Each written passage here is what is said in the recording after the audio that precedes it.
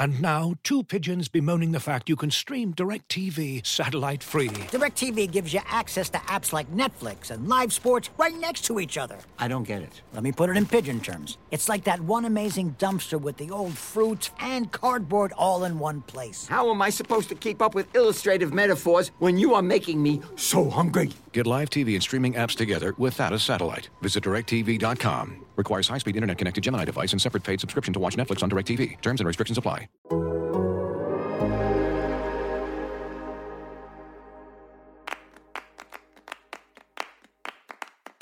The Hernan Losada era in Washington, D.C. lasted a mere 15 months. DC United fired the Argentine head coach this week after just one full season in charge and just a handful of games into 2022. Pablo Maurer, Sam Stejskal, and Paul Tenorio wrote a piece for The Athletic this week detailing why Losada was let go, and Pablo joins me on the show today. From The Athletic, I'm Alex Abnos, and this is Soccer Every Day for Friday, April 22nd. First, of course, a quick TV guide for this weekend. We're not going to be doing the usual full guide, but I can give you a small handful of games to keep an eye on each day. First of all, today, really the big one to keep an eye on is in the UEFA Women's Champions League at 12:45 p.m. Barcelona hosting Wolfsburg. That is for free on DAZN via YouTube. You owe it to yourself to watch this game. All of the Barcelona home games have been amazing to see because the fan atmosphere has just been fantastic. There is also Asian Champions League happening today from 7 a.m. The last kickoff is at 4:15. A bunch of different teams in action there. Saturday is, of course, a very, very big day, and it gets started bright and early at 7:30 a.m. Eastern. Arsenal versus Manchester United. That is on USA Network, and this is a big, big game in the race for fourth place, the Champions League the spot that comes with that. Both those teams, Arsenal and Man United, are right next to each other in 5th and 6th, so there's a lot on the line there. At 10 a.m., Manchester City hosting Watford, also on USA Network. That one figures to be potentially a little bit less competitive, considering how well Man City is doing and how not well Watford has been doing, but anything can happen, and if Manchester City somehow manage to drop points in this game, then Liverpool will be right back in the thick of the title race. I mean, they're already in the thick of it, but they could potentially take the lead in the title race should Manchester City somehow drop points to Watford. Worth watching there just to see if there's a potential upset in the cards. At 12:30 p.m., Brentford hosting Tottenham Hotspur. This is also a relevant game for fourth because Tottenham is in the mix there. They currently lead the race for fourth, but also a little bit of a storyline happening there. Christian Eriksen will meet Tottenham again. Of course, he used to play for Tottenham Hotspur a few years ago, now playing for Brentford after his health scare over the summer, but playing very, very well. Will be interesting to see what sort of impact he has. Again, that is at 12:30 p.m. on NBC. At 12:30 p.m. on ABC, Bayern Munich versus Borussia Dortmund, the big matchup in German football. Der Klassiker, again, 12:30 p.m. on ABC. And then at 1 p.m., North Carolina Courage versus the Washington Spirit. We're getting into the final games of the group stage in the NWSL Challenge Cup. This is the last game in this particular group stage. And there's a lot riding on it because these are the top two teams in the group. If the Spirit win, they head to the knockout stage. If the Courage win or tie, they go to the knockout stage. That is on CBS. And if you've been paying attention there, those are three soccer games that are all on legacy U.S. broadcast networks. That means from 1 to 2:30 p.m. Eastern, there will be 3 competing games on over-the-air network TV in the United States. If you've been watching in soccer in the U.S. for as long as I have, you realize how weird and kind of awesome that is. In addition to all those games that I mentioned, there's also MLS. A lot of games happening. I'm not going to list them all. They start at 3 p.m. and the last kickoff is at 10:30 p.m. The last game of the night, probably the best. It's tough to choose at this point of the season because it's so early. LA Galaxy hosts Nashville SC. Then that'll be on ESPN+. I would also maybe keep an eye at 3 p.m. on Philadelphia Union versus CF Montreal. Both those teams enjoying pretty good starts to the season. Union leading the East. That'll be on ESPN+. Moving on quickly to Sunday, there's also a title race in the Women's Super League in England. Chelsea and Arsenal are within a point of each other, so every result matters a ton for those two. At 9:30 a.m., Tottenham hosts Chelsea. That'll be on NBC Sports. And at 1:45 p.m., Everton hosts Arsenal. That'll also be on NBCSports.com. It's also the other UEFA Women's Champions League semifinal at 11 a.m., Olympique Lyon versus PSG. Nice little French on French matchup there. That is, again, just like the last semifinal, on DAZN and YouTube for free. Again, another big day in the Premier League at 9 a.m. Chelsea hosting West Ham United, another big game in that race for fourth. West Ham is pretty much out of the picture and Chelsea is pretty safe, but you never know what can happen. And then at 11:30 a.m. the Merseyside derby, Liverpool versus Everton. That'll be on USA Network, along with Chelsea versus West Ham United. 1 p.m. Inter Miami versus Atlanta United on ESPN. Interesting MLS matchup there. 2:45 p.m. Lazio versus Milan. We'll see if AC Milan has a little bit of a hangover from losing in the Coppa Italia to their crosstown rivals Inter. That is still a title race in Serie A, so anything can happen there. And last but not least, at 5 p.m., Kansas City Current versus the Chicago Red Stars. Very much like the other NWSL matchup I mentioned, these two teams are atop their Challenge Cup group. They play each other in the last group stage game. If Kansas City wins or draws, they go to the knockout stage, and if the Red Stars win, they go to the knockout stage. Both of these teams and both of the other ones are still in the running to make it via the second place path.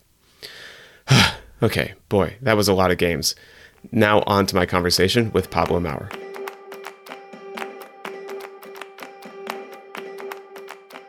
Hernan Losada is out at DC United, and I have Pablo Maurer here with me to talk through some things surrounding this particular coach firing, because Pablo, I think that this is a dismissal that came much earlier than a lot of people were expecting. He was just hired before the start of 2021. Traditionally, coaches get a little bit more time.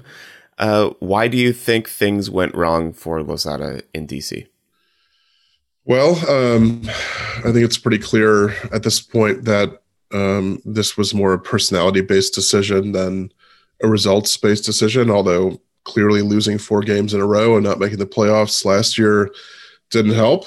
But, I think Hernan came into a situation at DC United where some things needed to change, and maybe the way he went about trying to sort of install his philosophy and his way of thinking about football and how the front office should be handled, how fitness should be handled, dietary stuff. I think a lot of that rubbed a lot of people the wrong way. It turns out that you do have to be at least somewhat agreeable as a human being to thrive in the coaching business.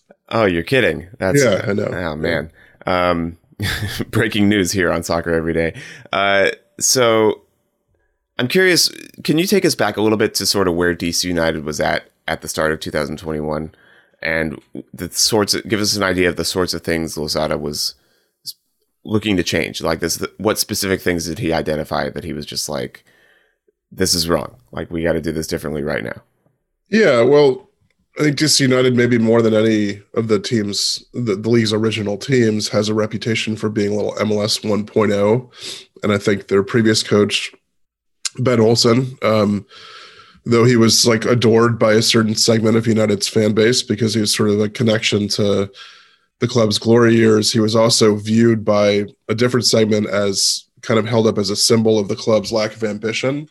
There were probably 2 or 3 seasons where Ben shouldn't have survived and did.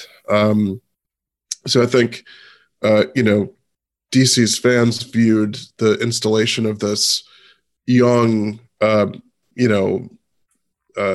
Latino manager with these sort of like forward-thinking, attack-minded goals. It was like red meat to the fan base, So, and certainly, I think on his arrival, Hernan wasted very little time in trying to change certain things, trying to push the club to spend more, trying to, modernize their training practices, trying to, he butted heads with a lot of people, which I think there's a certain extent of that, it needed to happen. But it appears at this point that he may have pushed that too far.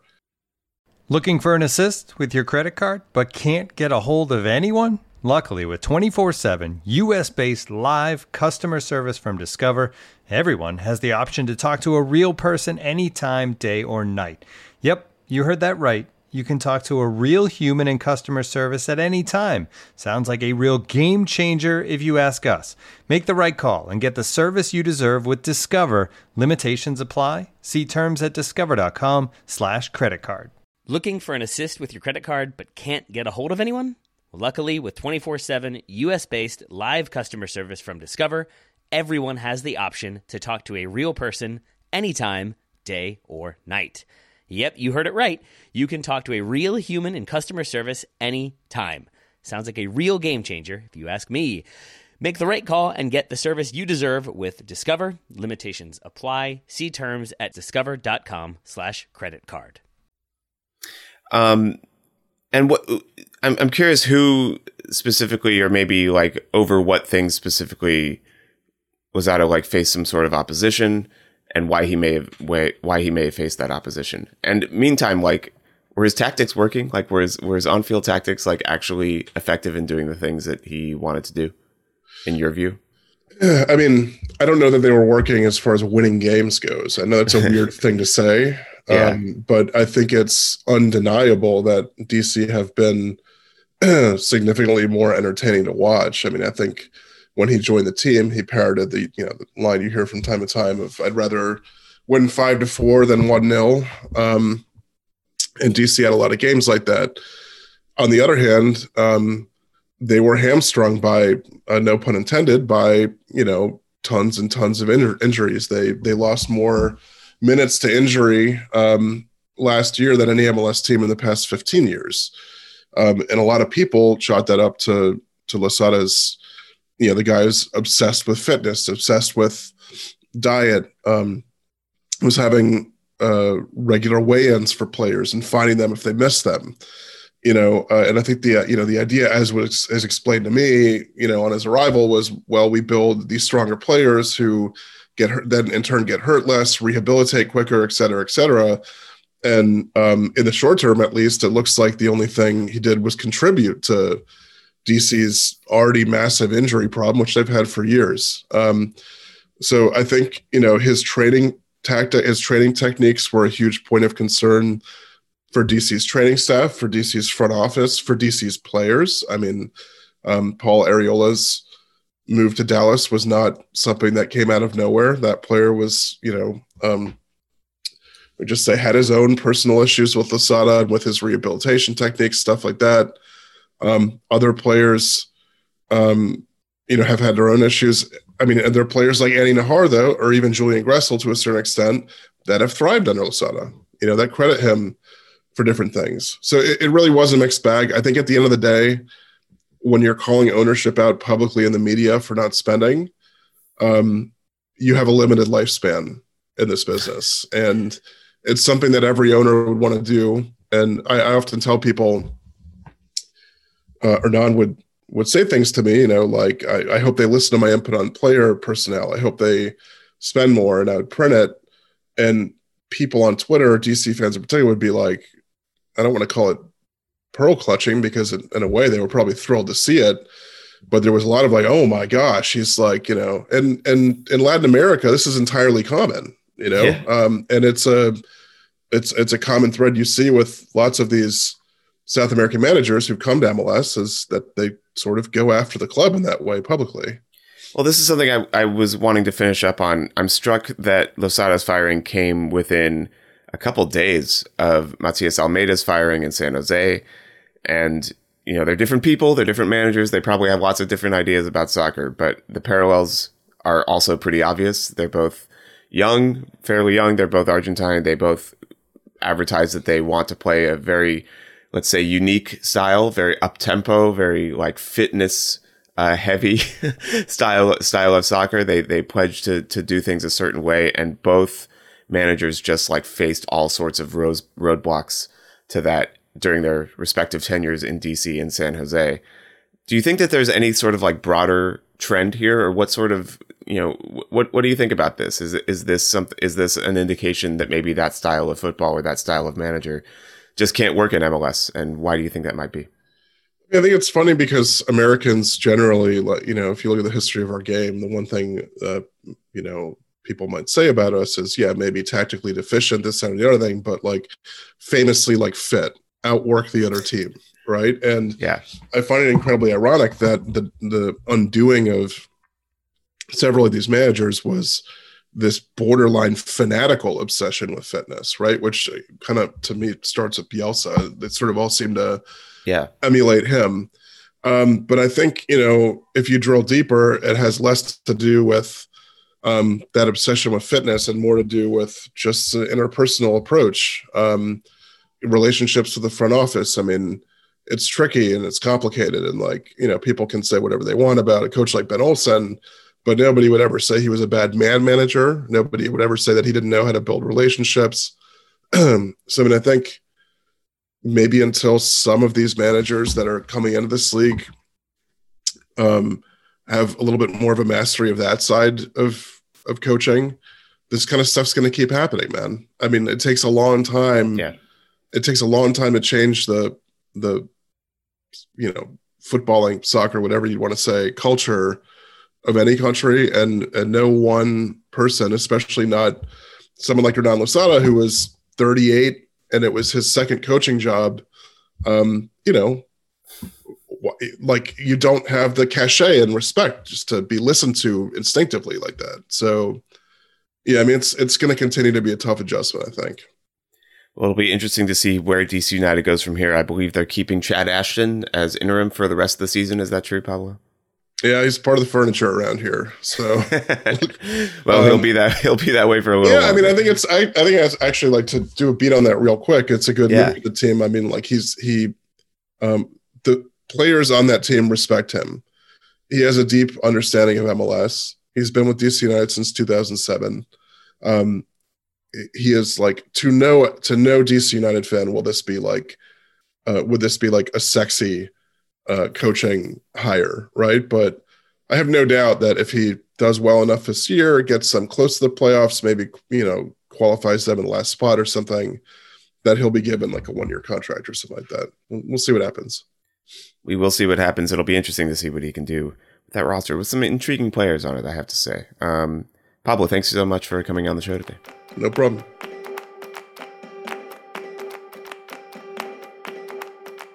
Pablo wrote a piece with Sam Stejskal and Paul Tenorio about the factors that led to Hernan Losada's dismissal. It is linked in this show's description wherever you happen to be listening. And hey, speaking of wherever you're listening, Soccer Every Day is now on YouTube alongside all of our other great podcasts. I'm sure we'll be posting more fun video stuff as the year goes on. The link for that, which is the Athletic Soccer channel, is also in the show's description. This show is produced by Mike Zimmerman with help from John Hayes. You can get ad-free versions of the show by subscribing to The Athletic, and you can subscribe for $1 a month for 6 months by going to theathletic.com/soccer every day. Thank you so much for listening, and happy soccer to you all. As you've probably heard by now, we've teamed up with BetMGM this season. We'll be using BetMGM lines to make all of our picks, and we'll have special offers for our listeners each week. If you haven't signed up for BetMGM yet, use bonus code THEATHLETIC, and you'll get a 1-year subscription to The Athletic, plus up to a $1,500 first bet offer on your first wager with BetMGM. Here's how it works. Download the BetMGM app and sign up using bonus code THEATHLETIC. Make your first deposit of at least $10. Place your first bet on any game and claim your voucher for a 1-year subscription to The Athletic. See BetMGM.com for terms. U.S. promotional offers not available in D.C., Mississippi, New York, Nevada, Ontario, or Puerto Rico. Gambling problem? Call 1-800-GAMBLER. Available in the U.S. Call 877-8-HOPE-NY or text HOPE-NY 467-369 in New York. Call 1-800-NEXT-STEP in Arizona. 1-800-327-5050 in Massachusetts. 1-800-BETS-OFF in Iowa. 1-800-270-7117 for confidential help in Michigan. 1-800-981-0023 in Puerto Rico. First bet offer for new customers only in partnership with Kansas Crossing Casino and Hotel. Don't forget, if you haven't signed up for BetMGM yet, use bonus code THEATHLETIC and you'll get a 1-year subscription to The Athletic, plus up to a $1,500 first bet offer on your first wager.